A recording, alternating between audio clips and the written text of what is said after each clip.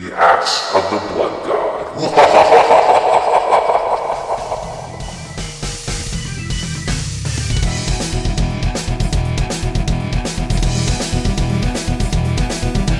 Welcome to another episode of Axe of the Blood God, US Gamer's official RPG podcast. I'm your host, Kat Bailey, and with me today is my lovely co-host, Nadia Oxford. Hello, it's nice to be referred to as lovely. Of course, you're an Thank you incredibly lovely co-host. We all love you. Aw, that's nice to hear. This week, we'll be talking about the RPGs that are coming out in September, including the recently released Trails of Cold Steel 2, which came out 2 days ago as of this recording. And I've been playing. I don't think I'll be writing about it, but I will be talking a bit about it on this podcast.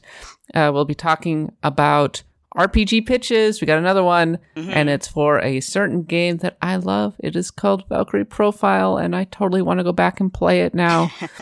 And finally, we will be doing a large segment with our resident World of Warcraft super fans, Mike Williams and Jazz Rignall.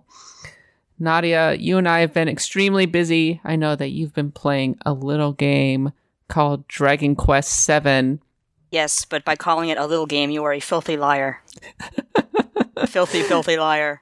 Anybody who's played the original PlayStation game can attest to that one. Oh my goodness gracious. Don't get me wrong, I'm loving it very much. I mean, I can't say too much because of embargo at this point, but it is not a small game.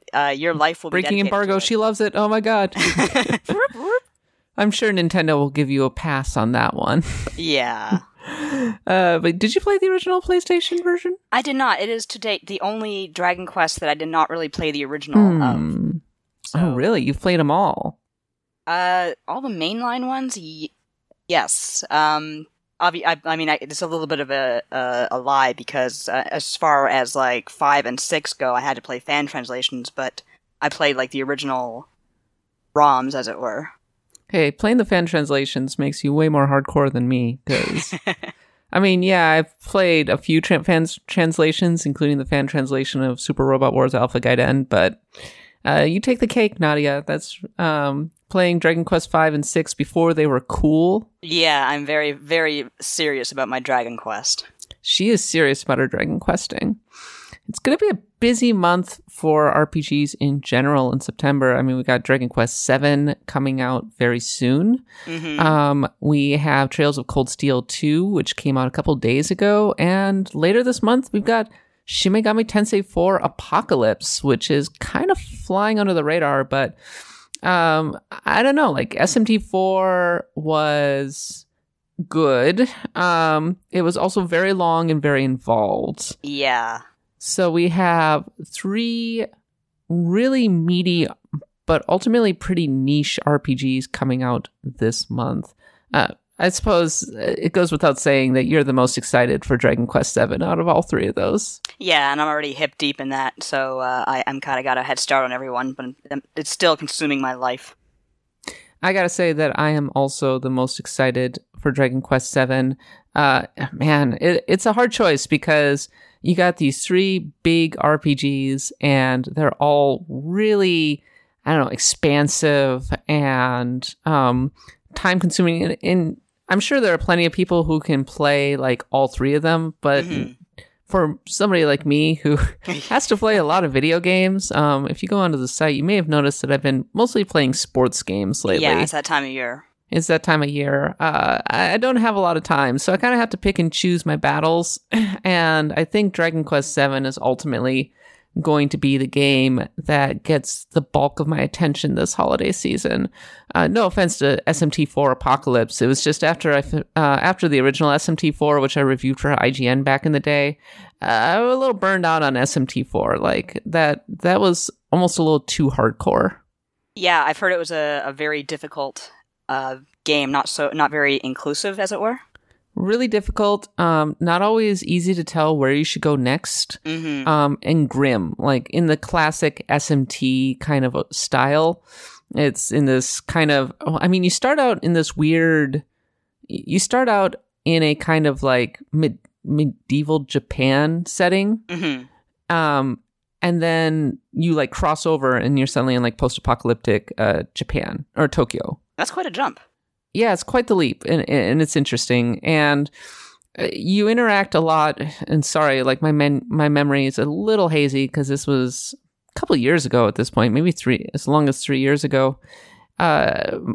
You interact with like a map that's kind of a pain, and it was hard to find certain locations, and you had to really be on top of the battles. Actually, I ended up liking SMT Strange Journey for the DS better than SMT4, but I don't know, like SMT is always good. So, do you have any idea if for Apocalypse fixes any of the redundancy issues? Truth be told, I haven't started it yet, so I will have to see. Our fearless leader is playing it as we speak. Spoiler alert. Oh, I didn't know that. Sorry if that breaks embargo or whatever, but he will have a nice long review for you when it comes out. As for me, I've been playing Trails of Cold Steel 2, which so I'm just gonna make an admission right now, okay? Okay. And I'm sorry if like people are unhappy about this. I'm not a huge fan of the Trails series. Yeah, this is blasphemy, I know. Well, neither am I, so it's okay. As these really rich anime RPGs, they certainly have a lot of merit. And they have they lean heavily on the anime tropes, and I can see if people are like big anime fans, that they would be really into them, right? Yeah. I'm not a giant anime fan, actually. People might be like, what? You? Kat, really? You're an anime fan. Haven't you been talking like ad nauseum about 90s anime? And aren't you like a fan of like stuff like Valkyrie Profile and Hello Super Robot Wars? Yeah. Well, can I tell you a secret, Nadia? Sure. Tell everyone a secret. I don't really see mecha anime as being in the same category as anime. Oh, you're going to get some real arguments on that one. Well, okay, you're an anime fan, right? You go to Otakon and stuff. In terms of like tropey anime stuff, I really have to be in the mood for it. But I probably like it more than you do. My point is that you spend a lot of time around anime fans. Oh, that's true. And yes. Anime fans, like they fall into a few different categories. And my experience is that mecha fans are very much their own like group. I mean, yeah, there's definitely crossover. Oh God, I can't remember what it was called. The one that was set in like an alternate world where England has taken over the world. Oh, is that's not Hetalia, is it? No, not Hetalia. It was a mecha anime. Okay, Hetalia is a mecha anime? No, it's not.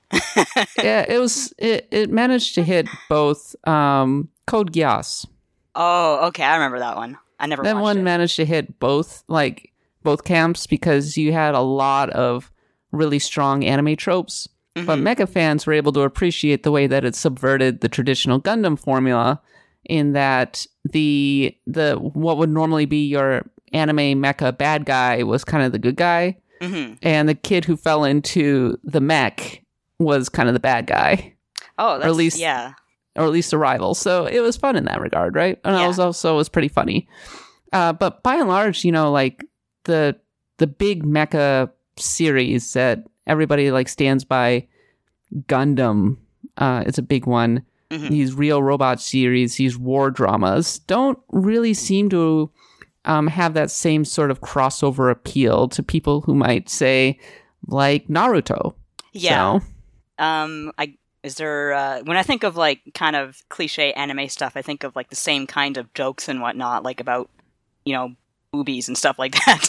But I'm assuming mecha anime doesn't have too much of that going on. Oh no, it totally does. Me and my big it's mouth. Just it can vary wildly. Like some like even within Gundam, like you'll have shows that go way on the like overly comedic, and you have like anime boob jokes and all that stuff. Or you'll have like, say, I don't know, Gundam Unicorn, which is a lot of like monologues about the nature of war and the emigration into space and blah, blah, blah, blah, blah, and with beautiful battles, etc. But it's very targeted at a particular type of fan. I admit that I am in that camp. Okay. Now, Trails of Cold Steel 2 kind of tries to split the difference. Like, you have this like really in-depth lore, like lots of different players, like it's trying to kind of hit that war drama aspect to it. And then, of course, the main characters, they all come from like varying backgrounds, nobility, different countries, that kind of thing. So they all have a different perspective on the war. Right. But it's all a bit surface level to me and pretty talky. Oh, yeah. And truth be told, I thought Valkyria Chronicles handled that a lot better because it had the same sort of dynamic, right? Where you had this group of people thrown together from different backgrounds, working in like one big squad, fighting on behalf of Gallia against an evil empire that's coming in. But it wasn't as talky. Yeah, it was just... I know what you mean, because when you have that surface level those surface level anime cliches going on, that alone is fine, but it's really what you do with them. Because, as you mentioned, Valkyria Chronicles, just something about it made the characters so appealing that you couldn't help but root for them.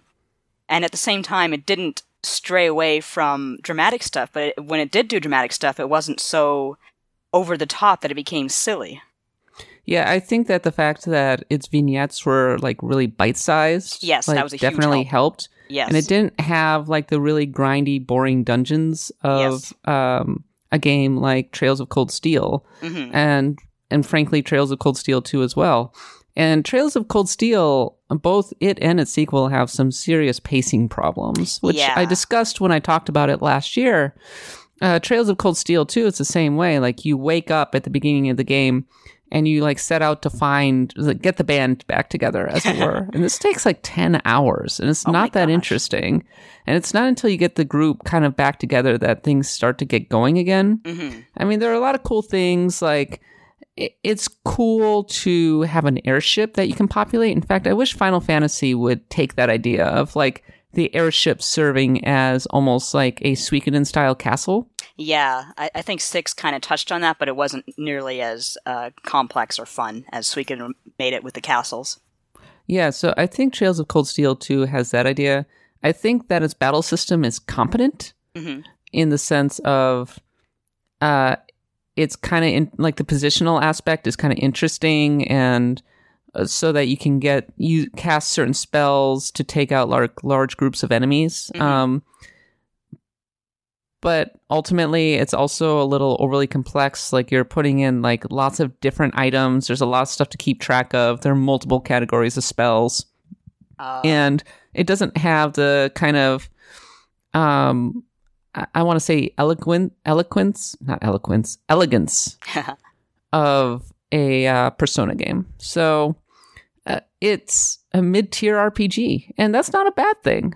No, I would say that it's certainly above a lot of RPGs out there, as a kind of this like really sprawling war epic that was produced by a pretty small team over at Falcom. It's actually kind of an impressive accomplishment, and people who are like really into JRPGs and anime and just want like a big crunchy RPG that doesn't necessarily have a lot of depth to it, let's be honest, are going to be like really into it.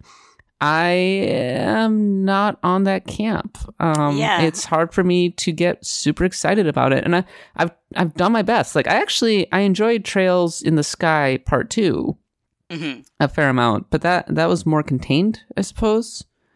Trails of Cold Steel 2 is a bit messier.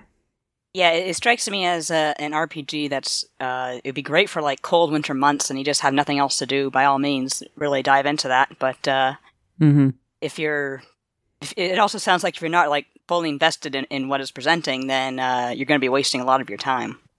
Yeah, I definitely want XSEED to keep bringing these games out. And I think it fills a niche that desperately needs to be filled, which is the kind of mid-tier RPG, you know, the kind of games that we used to get back in the PlayStation 2 era. Yeah, we definitely need more of that, but it has a fair amount of competition, actually. That's the thing. I mean, like I said, you got 3 big RPGs coming out just this month, and I'm not sure that I would recommend Trails of Cold Steel 2 over either of the other games. So yeah, I guess it all comes down to personal preference. But speaking for myself, I haven't played Trails of Cold Steel 2, but Dragon Quest is life. So that is Dragon Quest is love. Dragon Quest is life. It is everything. Now, there is one benefit to playing Trails of Cold Steel if you really want to. Mm-hmm. Unlike the first two games, Trails of Cold Steel is available on both console and handheld. Oh, that's handy. So you can, like, theoretically play it on both. Mm-hmm. And also, I mean, if you don't really feel like playing on handheld, I mean, and you have a PlayStation 3, you can play it that way. Oh, that's nice. Yeah, that's nice. And if you're not like necessarily, you don't want to play on the 3DS, you want to play in the more powerful Vita, Trails of Cold Steel is there for you. So that is one aspect that helps it to stand apart. But yeah, I don't know, like this, it hasn't grabbed me, and I got too many other games. I'd be really interested, like, I've heard people like say like why they loved it. I mean, we had Jason on here a little while ago. Yeah. And he like really like talked a lot about like what about this series in particular, the Trails series, like really grabs him. But I'd be interested to hear what other listeners have to say about it. cat.bailey@usgamer.net or PM me over on the site. Let me know. Yes, absolutely.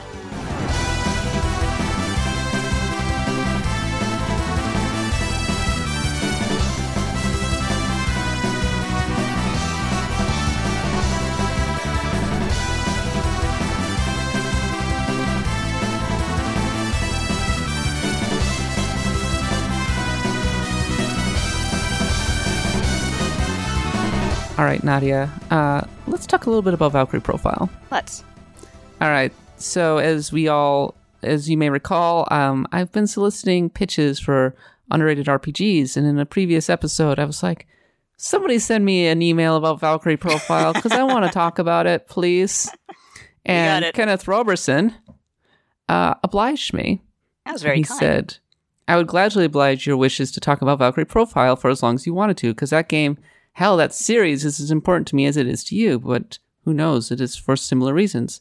I had first heard about Valkyrie Profile in the pages of Game Fan magazine. For me, it was IGN. And the preview mentioned that the battle system would make those that had decent experience in fighting games feel right at home. And that dungeon traversal mimicked 2D platformers, which sold me so hard. I kept my eye out for the game for a while, but never saw it anywhere. In the winter of 2000, I got my first job ever working at the Roller City USA section of an amusement center called Funplex. I was shopping around for a new game. So he's talking about like getting these games. So he's talking about getting the game and everything. He was very excited. He says that the pitch that he got in the issue for Game Fan was completely correct, as running through those dungeons and getting into battles I chose to get into was wonderful. This was a big deal back in the day. Yeah, right? This was what, year 2000? Yeah, this is in 2000. We still had like lots more random battles. That's a very big thing. But even better was the actual battle system. Being able to control 4 party members with assigning them to a face button on my DualShock controller was great. And figuring out the right timing to create high damaging combos was pretty much exactly what I wanted out of an RPG battle system.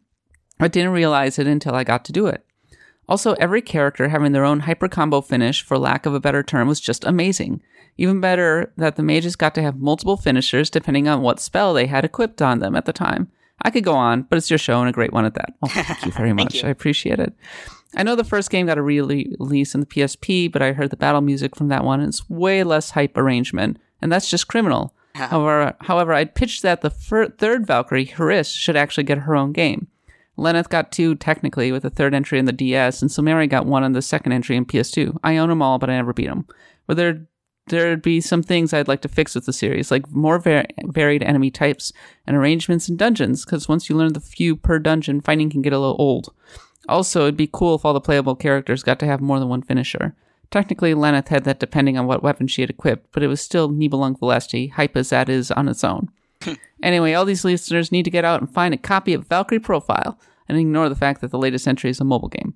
Also, if Nadia still hasn't played them by now, I'd be more than happy to ship them to her so that she can. Oh, wow, really? Considering that she's got me on Tumblr and is one of the few followers I have that actually reblogs me sometimes. Aw, that's sweet. Sorry, it's got so long of a message, but I got to represent. Thanks, Kenneth. I really appreciate it. Yes, Valkyrie Profile. Maybe my favorite RPG of all time. I have, if it was a PlayStation RPG, I was really late to the PlayStation era, so I missed out on it, but it sounds like a lot of fun. And frankly, one of the nicest things in life is getting caught up on old stuff that you missed and finding out for yourself how good it is. It was back in the kind of the Enix days. Yeah. Well, Enix like made their big comeback, right? Uh-huh. And Valkyrie Profile was a big one because in Japan, I received a lot of attention. It got a lot of awards. It was highly regarded. And so Enix brought it over here. There was just one problem. A couple problems. First of all, it was 2D. And we talked about this on the podcast. People don't like 2D. They want 3D, and they especially wanted 3D back then. Yeah, apparently. The localization was hit and miss. The actual story was fine. The actual writing was fine. The voice acting was cheesy in the extreme. Of course. But they got a bunch of Pokemon actors. Did they really? Yeah, no, they got the lady who played Ash. Oh. They got the people who played Team Rocket. Oh, that's fun. I think Brock is in there. I'm like 90% certain that Brock is in there. They got a whole bunch of them. It was pretty funny, actually. And also it came out in August of 2000, which was kind of a problem because if I recall correctly, maybe that was the next month the PlayStation 2 came out. Yeah, so talk about a deluge and getting drowned out. And it was also competing with a little game called Final Fantasy IX. No one played that. Anyway, I bought Valkyrie Profile day one. And I still own my copy. And it's a little slow to start. Like, it's funny. Like, I was complaining about Trails of Cold Steel 2, and God, I'm not looking forward to the hate mail on this one. But I was complaining about Trails of Cold Steel 2 getting off to a slow start. Valkyrie Profile gets off to an enormously slow start. Mm-hmm. Like, it's the first hour minimum is just spent going through, like, so you meet, like, this warrior, and you meet this princess, and you see, like, political machinations, and the next thing you know, like, the princess is turned into a monster, and cool. Like, the warrior's forced to kill her. But then Lenneth shows up, and Lenneth Valkyrie shows up and, like, takes her spirit and invites the warrior, Armgrim, to come join her. And Armgrim decides to kill himself rather than be captured and taken alive. So, and now, like, you have your happy little party. And, like, that immediately grabbed me because I was like, holy crap, he, like stuck a knife in himself, like, right there. This is, like, hardcore. I'm all in. Yeah, I'm and of course, RPGs. Like, the 2D graphics were great, and I loved the voice acting. It was so cheesy and wonderful. If I had the Pokemon characters, I'd love it too. Oh, it was just so over the top is what made it a lot of fun, right? Yeah. Like, this writing was like, come to me, Dark Warriors, battle awaits us, and stuff like that. That's amazing. It was over the top and cheesy and delightful, but didn't rely on stuff like, you know, tired boob jokes and that kind of thing. And the way it's structured is kind of interesting. So most of the time you're, like, in the sky, and you'll, like, search for voices, and either you will be sent to a place where somebody's going to die, and you have this wonderful little montage where you hear the scene being played out. And so, like, it's just the voices and the yelling and the crying and all that stuff. And so it gives you a sneak preview of what to expect. Right. And then you go down and you actually watch the scene, and it's hands off. But these vignettes are usually really well done, with maybe a couple exceptions, and relatively quick. And then you get a new party member, and you can take this party member into a dungeon. And your goal, ostensibly, is to build them up and send them up to Odin so that he can fight the war against the Jotunheim. And you're heading toward Ragnarok. Like, you're on a ticking clock.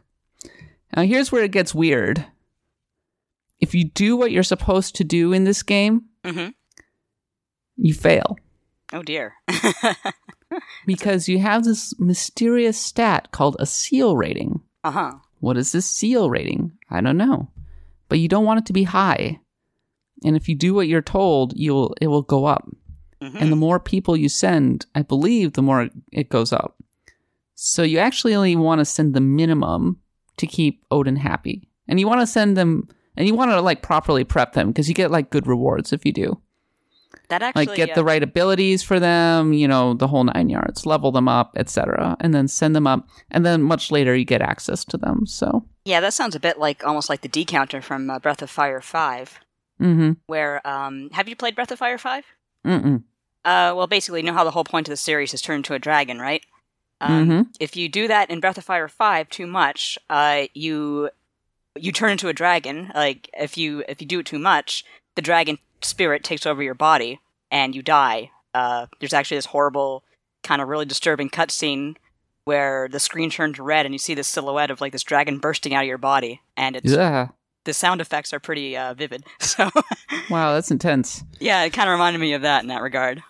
It's a little different in the sense that you're on a clock, right? Right. And so you're trying to get your seal rating low enough and hit the right story cutscenes to be able to trigger the good ending. Mm-hmm. Because spoiler alert, if you do what you're told, they'll go, "Thanks, Lenneth. That was awesome. You're good Valkyrie. Night night." Oh dear. And that's it. To get the good ending, you have to kind of end up being your own Valkyrie, which is cool. Like you're straying from the critical path. That's really awesome. People are like, "This game's too linear." I'm like, "What are you talking about?" It's because you're playing it wrong. It's the absolute opposite of that. And then when you're actually like going through the dungeons, like what Kenneth was saying is true. Like it's kind of a platformer. You can shoot ice into the walls and like leap from wall to wall. Like there's a lot of like traversal puzzles and that kind of thing. And you can freeze enemies and jump over them, or surprise them or whatever. Mm-hmm. So the actual battle system's really interesting. As he said, like you map the buttons to your D-pad, or not your D-pad, your face buttons. Uh-huh. And when you press a face button, they'll like rush out and attack. And your goal is to get a really high combo. And then when it gets to a really high combo, it'll purify Weird Soul. And then you can do a super attack. And you're like trying to chain these super attacks together.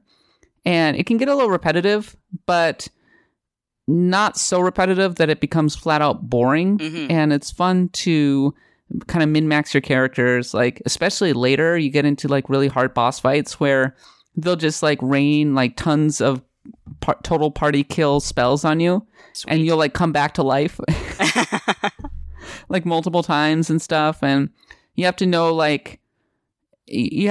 when to trigger, say, your mage's like super attack, and like whether it's a good idea. If you attach a wand that's going to give her a super attack, you have to be careful because it could break easily. Mm-hmm. So you kind of want to save it for, say, like a boss fight. That sounds really fun. How long is like the first game, for example? Oh, pretty long. It's a good 30 hours. Okay, so it's not like a bite-sized sort of RPG. Oh, no. Okay. But it's not the Xenogears level, right? It's not like... Nothing is Xenogears level. You're not like on this crazy freaking epic. Here is a really interesting thing. It's randomized. Oh, is it so roguelike? You're not necessarily going to get the same dungeons every run. Mm-hmm. Like there's a pool of dungeons that it will pull from, and you stand a chance of getting them a different one each chapter. Mm-hmm. And also the people you get is randomized. So sometimes you won't get certain people.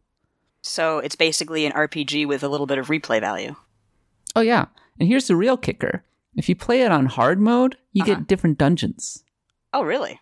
Yeah. Oh. You get different dungeons and different characters, and it's longer. Wow. Yeah, so like you get more time to kind of like screw around, and that's how you get the good ending. Like it's actually a lot easier to get the good ending on hard mode. Mm-hmm. Which is why I often play on normal, because it's shorter and you have to like really be on the ball to get the good ending on that one. Right. But I plugged it in not too long ago just for the hell of it to see like how I felt about it after all these years, and went through the entirety of the opening sequence and found that it was surprisingly not that painful. Mm-hmm. And there are a few reasons for that. The music was great. The music in this game is so good. Oh my god. Like, across the board, the music is phenomenal.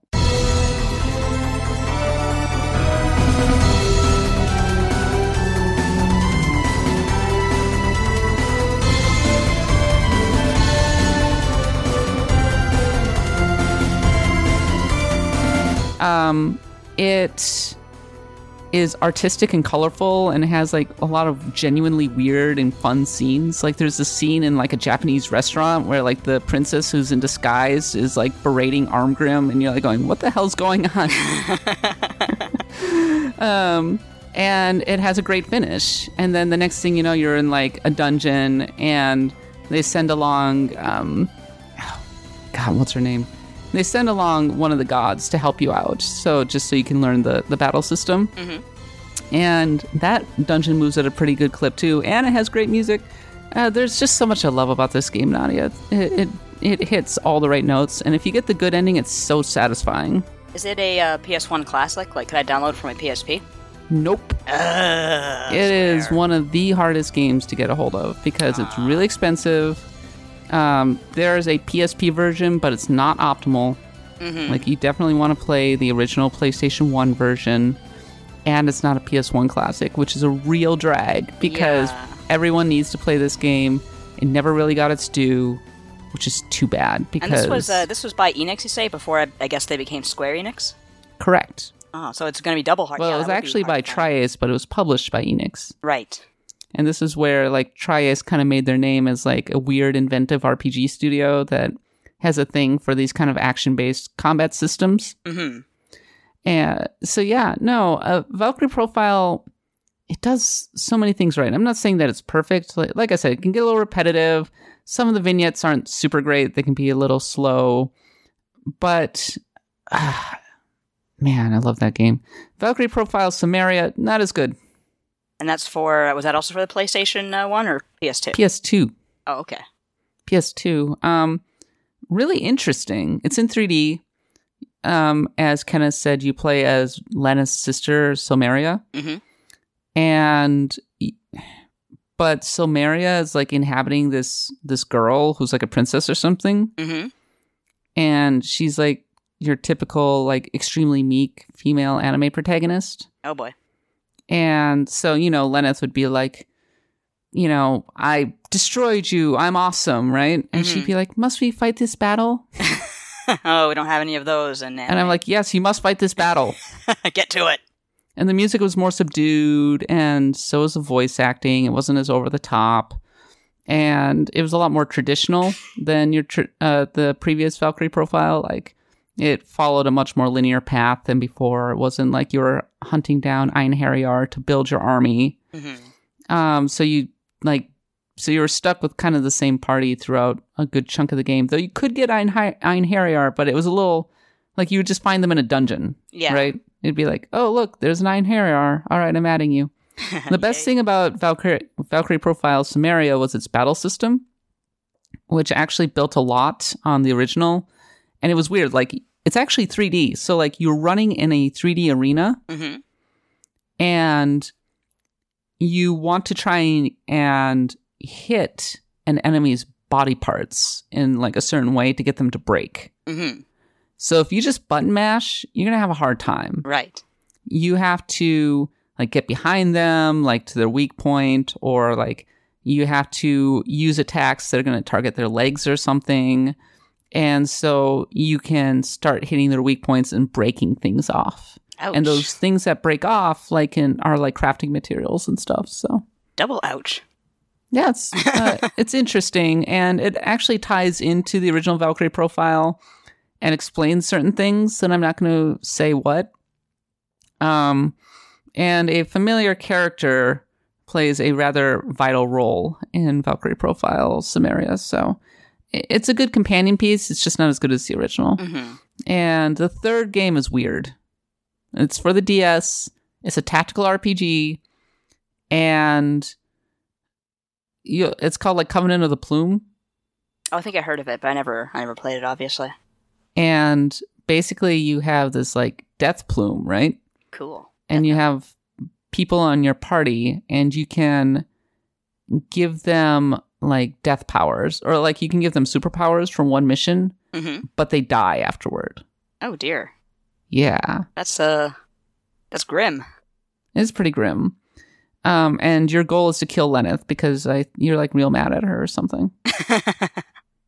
It's been, that was literally the first game that Jeremy handed me when I moved here. Oh, really? So that's nostalgia right there. I was reviewing that, and he also gave me Super Robot Wars something. This game is crappy. I didn't like it. Endless Frontier. Ugh. You hit the ground running, that's for sure. Oh my god, Endless Frontier was so bad. That was very much my, like, welcome to the games industry kind of thing. Here you go. But I liked Covenant of the Plume at the time, but in hindsight, it was kind of flawed. Yeah. Yeah. So the upshot of all this is, Nadia, you should go talk to Kenneth and get Valkyrie Profile. Throw it on your assignment pile. Maybe I will. I just feel really, like, nervous about having someone else's game, and, you know, especially a valuable one, and just, what if my cats use it as a frisbee one night? I don't know. You know, it's like $100, but I think it's worth it. I think it's worth owning. That's not too bad, yeah. No, you can get it on various places, and you can just get the discs. You don't have to get the jewel case with the manual and everything. I have to dig out my PlayStation, of course. Yeah, but it's kind of I don't want to say, it's kind of the crown jewel of my game collection. Like, I will never sell it. Yeah, no, I mean, I'm so happy to own it, and like, now I just really want to go back and play it. Maybe you should. Yeah, no, it holds up actually really well. A lot better than a lot of PlayStation games. Mm-hmm. And unfortunately, it's kind of a pain to play certain PlayStation games, but if you don't have a launch PS3 or a PS2 that has the right cables for an HD TV. Right. But here's what you can do. You can go out and get an emulator called like EPSXE or something like that. Uh-huh. And you can actually rip the disc and get the ROM. And then you can play it on your PC. Right. And you can add like various filters and everything if you want. Oh, that's neat. Totally legitimate way to play. I agree. And it doesn't require that you own like a console. Yeah. I mean, I have my console somewhere. I mean, both my husband and I, we combined our console collection, so we have 2 of everything practically. So we have 3 Mega Man Legends. I don't know how that happened. But, yeah, I have a CRT television for retro games, so that wouldn't be a problem. Well, that's the way you got to play it. Absolutely. It's like on a CRT television.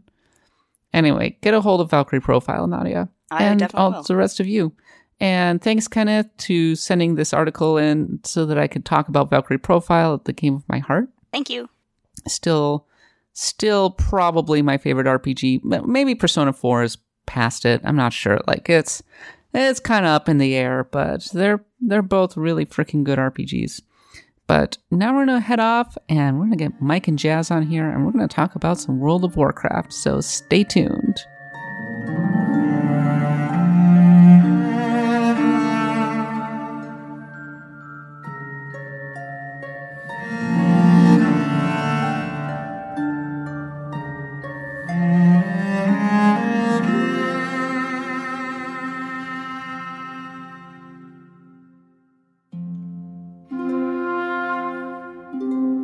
All right, we're back, and with me right now is our 2 biggest World of Warcraft fans.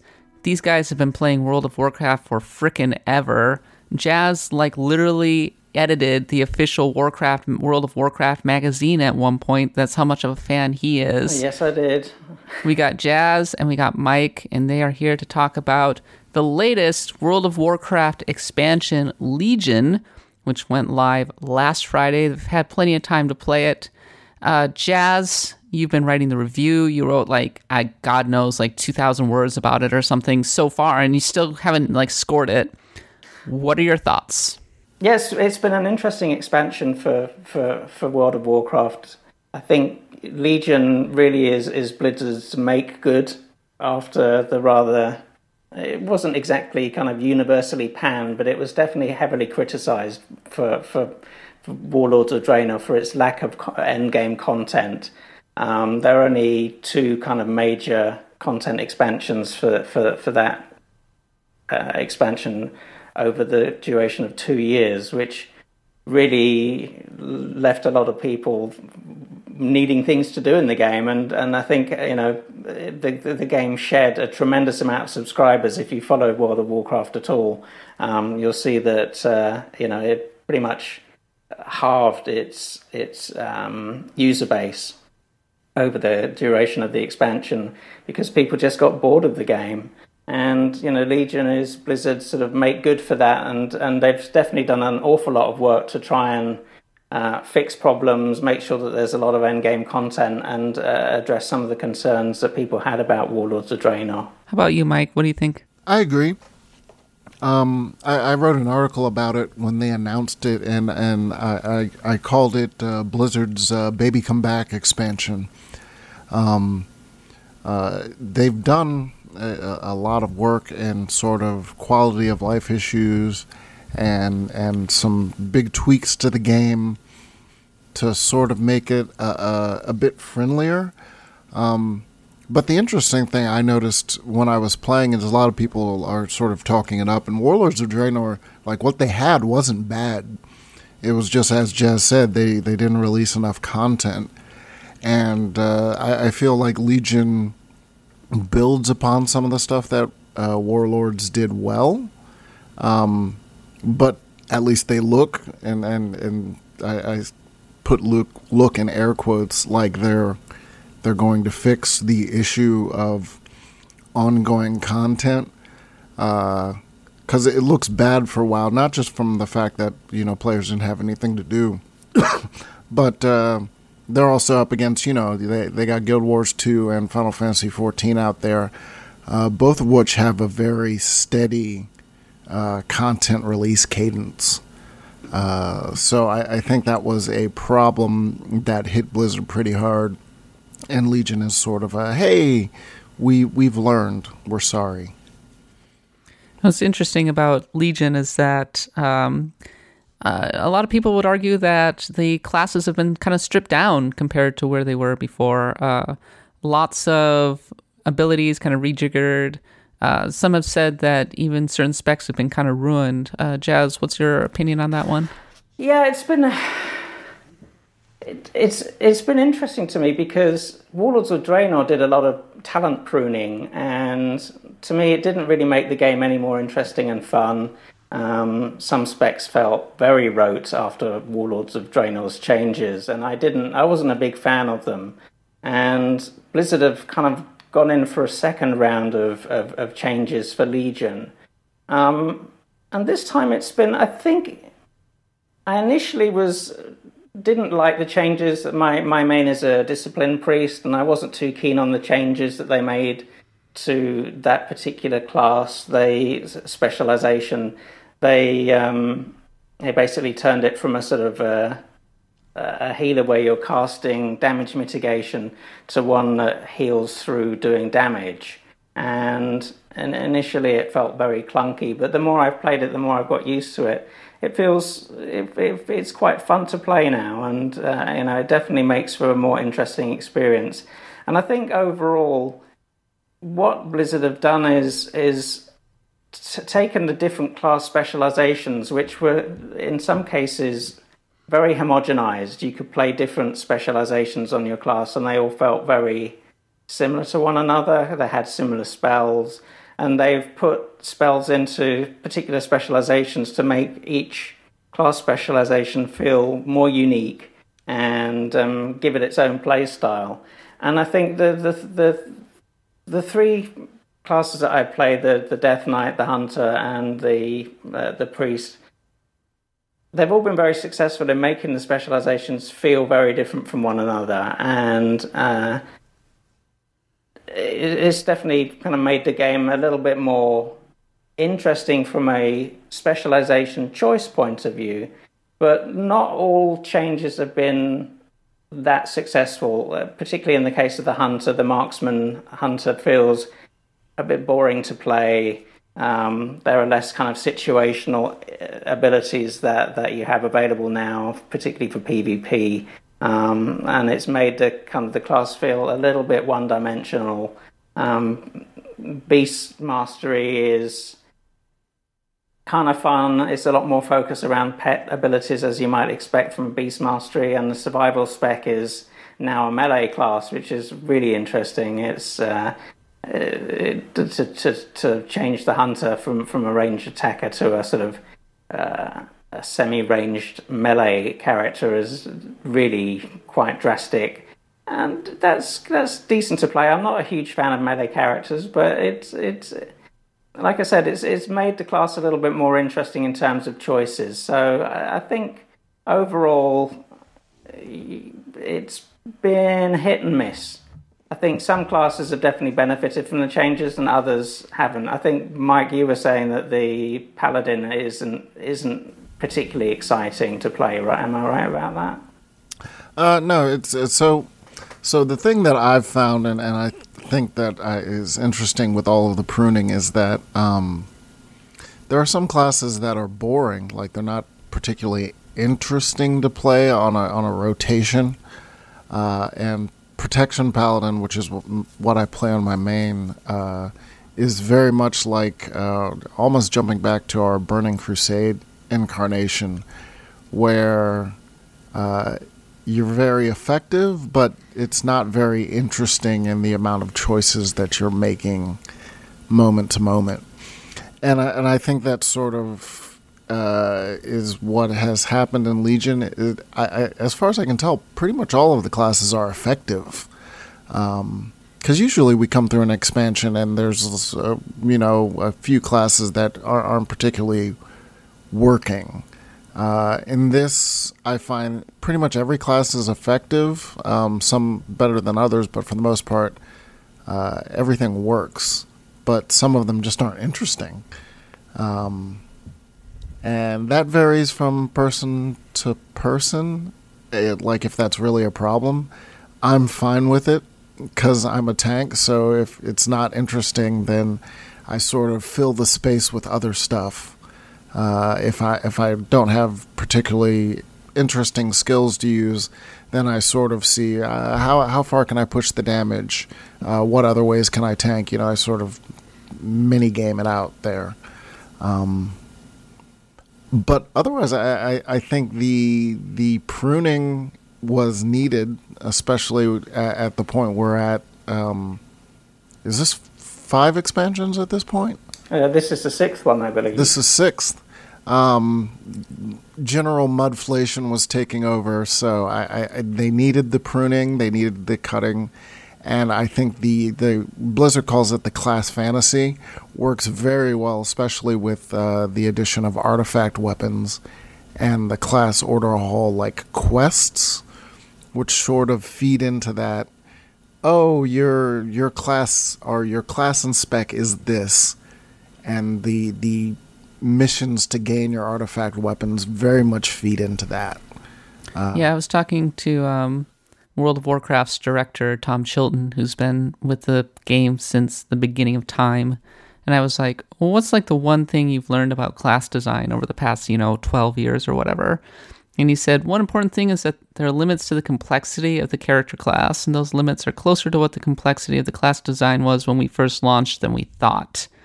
We thought we had a fair amount of breathing room in terms of what stuff we could add to the classes before they became too cumbersome, and we hit that and passed right by it before without realizing it. And then he added, we're going to be a lot more disciplined in how we allow the classes to bloat. So Legion is kind of a corrective in that regard, but I mean, that's kind of the natural result of any MMORPG, right? You just keep piling on systems and abilities, because if you launch an expansion and a class doesn't get some like interesting new toy, then they're going to be kind of unhappy. Or if you don't like make interesting changes to the way the game plays, people are going to be unhappy. So I think it's incredibly easy to blow right past that space that they were talking about. And now we're at a point where they're reining it all in, and I think that process was always going to be kind of painful.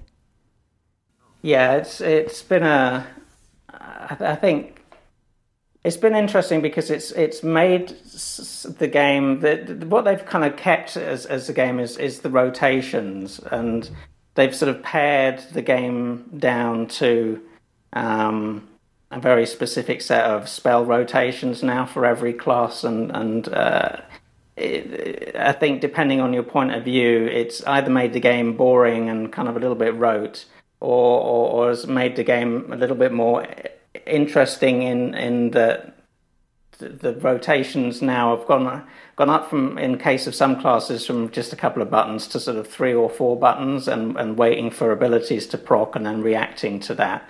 But it's kept the core game mechanics of WoW pretty much the same as they were. So I think, overall the redesign has been a success in the fact that they haven't lost that original kind of WoW flavor that most characters had when they launched. And but it's come at a cost of sort of a little bit of depth of character. What they've gained in uniqueness in terms of class specs, they've lost in some respects of sort of depth of character. But then, that's, like you said, that's what needed to happen to really sort of pare characters back down to a sort of a core functionality that they can then sort of build out over the next few expansions without feeling like they're really bloating the talent and spells and abilities.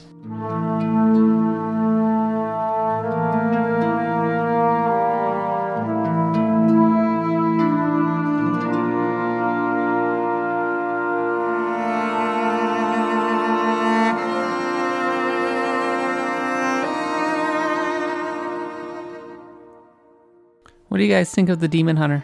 I enjoyed playing it. I've only leveled 1 up to 100. I just played through the early sort of leveling up quests, and it's a fun character to play. It takes about 2 hours to level 1 up from 98 to 100. And during that time, you learn your various spells and abilities. And it's a pretty powerful class, but it didn't exactly stand out to me as the mechanics didn't sort of strike me as being particularly fun or innovative. It's sort of a fairly standard melee character that just feels a little bit overpowered at the moment, particularly in PvP. That it can output a tremendous amount of damage. And has some decent crowd control effects that allow you to level up quite quickly. Have you played it yet, Mike? I have. It's overpowered like a new class is overpowered every time. So I figure probably a couple patches in, it'll probably get nerfed. I did it with tanking, and Demon Hunter is almost a super solo tank at this point. Almost, I'd say, like Wrath of the Lich King's Prot Paladin, in that you can do a lot of the things that are needed for an entire 5-man group alone, because the class is so powerful. So it's a little bit of a rogue, a little bit of a tank, sort of a rogue warrior feel to it. But it's definitely overpowered, I think. I'm not a class designer or anything, so I think it'll be nerfed probably like either middle of this expansion or by the next expansion. How do you guys think it compares to the release of the Death Knight in Wrath of the Lich King? I think overall that, and I said this in our Warlords review, I think Blizzard has over the years gotten far, far, far better at storytelling. And a lot of those seeds were laid when the Death Knight launched, and they added things like phasing to the game. And I think they've only gotten better at that over time. So having done the Death Knight starting experience recently, because I essentially rolled all of my characters on a brand new server. So I rolled a Death Knight as sort of my bank alt. And it's like night and day, honestly. So Jazz, PvP. My recollection is that Legion's PvP changes are a little controversial, and you are a big PvP fan, so can you talk a little bit about that? Sure, yeah. There's been some major changes to PvP. First of all, there's a new prestige leveling system that as you play Battlegrounds and Arena, you earn honor that levels you up, and as you level up, you get to learn new PvP-specific spells and effects and ability enhancements, and that's a really good thing. When you reach the honor level cap, you can then prestige, lose all your abilities and start over again for some basic rewards. I think the jury's still out on whether it's worth prestiging, because you're quite a powerful character when you get to honor level 50 and you have all of your abilities, and so you have to sacrifice all of those again to start over. But the really big change for PvP has been that gear is now not really important in player versus player content. Basically, when you go into a Battlegrounds or Arena, all of the bonuses from your gear are stripped away, and you're given a class-specific template that sort of equalizes the playing field. And I think that's a really, really good thing. It allows Blizzard to fine-tune different specs, templates, and really fine-tune PvP. But at launch, Legion's a little bit out of whack, I think. Certain melee characters, particularly Demon Hunters and Rogues, outputting a tremendous amount of damage in PvP, and it's combine that with all the sort of the stuns and crowd control effects that are still in the environment. I'm amazed that that we still have as many crowd control effects as there are. It definitely makes it difficult for a difficult environment for casters, basically, and particularly for healers. Healers can be burned down quite quickly if you get a couple of characters on you. And some of this sort of dovetails into the class spec redesign. There's a lot of spells now that you have to hard cast. You have to stand still to be able to cast, and they take quite a long time to cast. Whereas before, most classes had quite a big toolbox of instant cast spells, meaning that there was quite a high mobility to the game. So you could kind of kite around melee characters and stay alive. But now it's very difficult to do that, because your biggest healing spells are slow casting. So that gives melee characters the ability to kind of catch up with you and just keep pressuring you the whole time. And it just makes for a very tough environment to survive if you're not in sort of decent armor. And I just think that just some tweaks need to be made to certain class templates to sort of dial down the amount of damage, or to improve the sort of the ability for classes to avoid damage, and then that will kind of make PvP a little bit more equal for all. So it's a small but major tweak that needs to be changed, and I think that'll help shut everybody up and hopefully make for an environment that just feels a little bit more like an even playing field. At the moment, it just definitely feels like it favors melee characters too much. All right. So as you guys said, we are on the 6th expansion of World of Warcraft. God, that's a lot of expansions. And holy crap, this game has been out forever. And this isn't the end. There's going to be a lot more expansions. Tom Chilton's already said that they've got multiple expansions planned. And why would they stop? They got millions of users. Didn't this game sell like 3.3 million copies, Mike? Yep, they just announced that today. 3.3 million copies. Oh my god! For its launch week, so it's pretty much still going. And I mean, to be honest, Blizzard's doing the Scrooge McDuck thing right now. Yeah, and that's crazy. Like, this game underwrites everything for them, and they got Hearthstone too. It's not fair. Stop being so good at this, Blizzard. Anyway, What were you saying, Mike? I mean, realize at this point, EverQuest got an expansion last year. Oh my god, yeah, no, that's totally true. They're still going to. So I mean, if EverQuest is still, making enough money to carry on, then I don't see any reason for WoW to stop. And EverQuest, I think, is doing like 2 expansions a year or something like that, or 1 every year, something absurd for what you would think EverQuest would do. So WoW will be going for a while, y'all. It still looks good. That's what amazes me, is that even though it's a very low poly game, Blizzard's art team have really got sort of making the game look good down pat. I mean, when you look at it very, very closely, you can definitely see its age.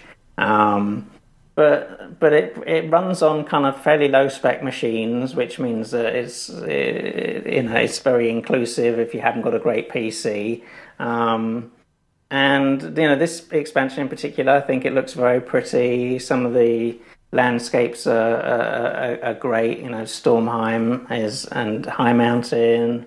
I really enjoyed going through both those environments, and Azuna is a sort of very pretty forested sort of elven area, and it feels quite contemporary. So I'm certainly happy to play it, and when I do, I don't really feel like I'm playing an old game. It feels quite modern, particularly with the changes that they brought into the game. When you look over the years, how much WoW has evolved and how many amazing quality of life additions Blizzard has incorporated into the game, it's definitely a very far cry from the game that launched 12 years ago. Yeah, and a lot of people don't realize that game, people look back at it fondly, like Burning Crusade or Vanilla, but before Warlords of Draenor, I did the full 1 to 90 stint, and some of the older content it does not age well, especially Burning Crusade, which I felt was a slog going back through it again. And Blizzard has definitely improved the game, and I think Blizzard's strength has always been look at other developers' ideas, take them, polish them up. And I felt for a while there they weren't doing that in WoW, and like Jazz was talking the PvP, that's essentially what Guild Wars 2 does for their PvP. Everyone's normalized, and then there's an extra PvP track of skills that is added on top, and it's a good idea. So I don't see why Blizzard would have avoided it until now. Or they also added as a quality of life change the enemy tagging system. Whereas in the past, if you attacked an enemy, that enemy was yours. Which made questing a little bit difficult, because occasionally you would need an enemy, but another player would hit it before you would, and then you had to wait for that enemy to respawn. Now it's just oh no, as long as you hit it, you get credit. You're good. And that's something that other games had done, and Blizzard had not, just for no real reason, as far as I could tell. Have they redone the opening areas for everybody yet? Or more importantly, is it possible to circumvent some of the older content? Because I gotta say, as somebody who does not have a lot of investment in World of Warcraft's history, every time I try to pick it up again, I always get really freaking bored. But with that said, some of the opening areas are fantastic. When I was playing Cataclysm back in the day, the Worgen stuff at the beginning, really good, So I'm kind of going, what, is it possible to get to the good stuff, fast? I have feelings about that. I actually have half an article written directly about that problem. Because what Legion did before, what WoW did before Legion launched, was this event called Demon Invasions. And basically they were randomly generated events that took place around the world, but they offered up a ton of experience So a lot of players actually rejoined before Legion so they could start new characters and level them up to max level relatively quickly. Like over the course, if you just did invasion to invasion to invasion, over the course of like maybe 2 to 3 days, you could have a max level character. And Blizzard offers a boost when you like buy Legion, but I honestly think that they need some sort of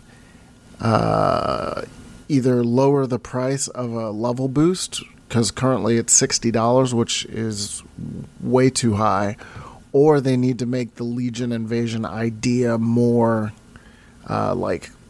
create an island or something, call it the Isle of Endless War, and give players a way to get around that early content.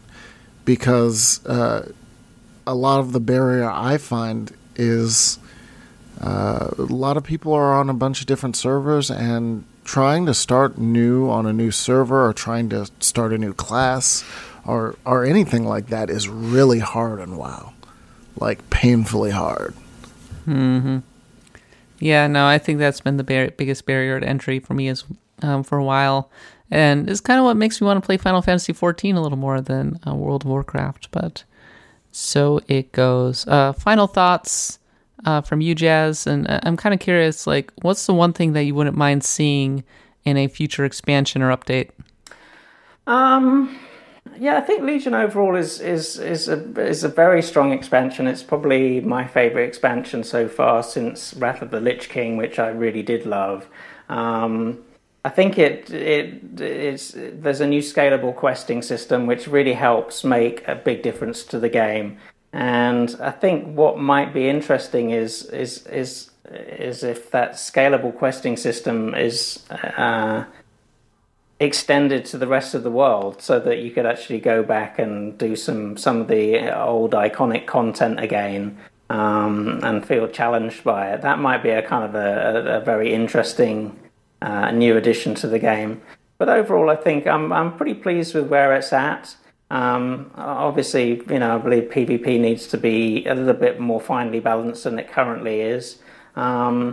The reward system from PvP is also a little bit meager, even though gear isn't that important anymore in PvP. It would be nice to earn gear through a little bit more rapidly than you currently do through PvP, that you can then use out in the open world for questing and dungeons and the like. I think this is a really, really good expansion, and I'm just interested to see whether it can maintain the content momentum that it's built up from launch.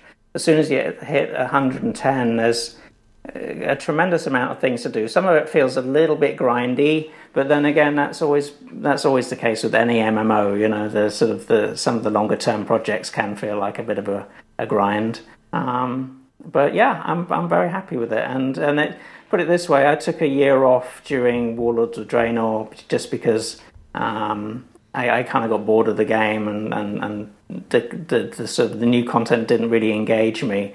And I'm sort of back in love with the game again, and playing it nightly. So, job done. Mike? Honestly, for me, it's just the leveling. I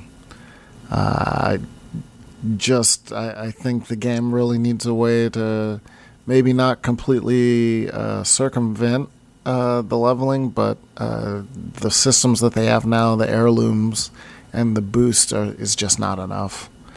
That's pretty much it. Otherwise, I really enjoy the state of the game, and I enjoy playing my characters. Like I said, I started on a new server, but trying to work up my new alts is like pulling teeth. It's just this is so annoying. So, just leveling improvements, really. Please, Blizzard, please.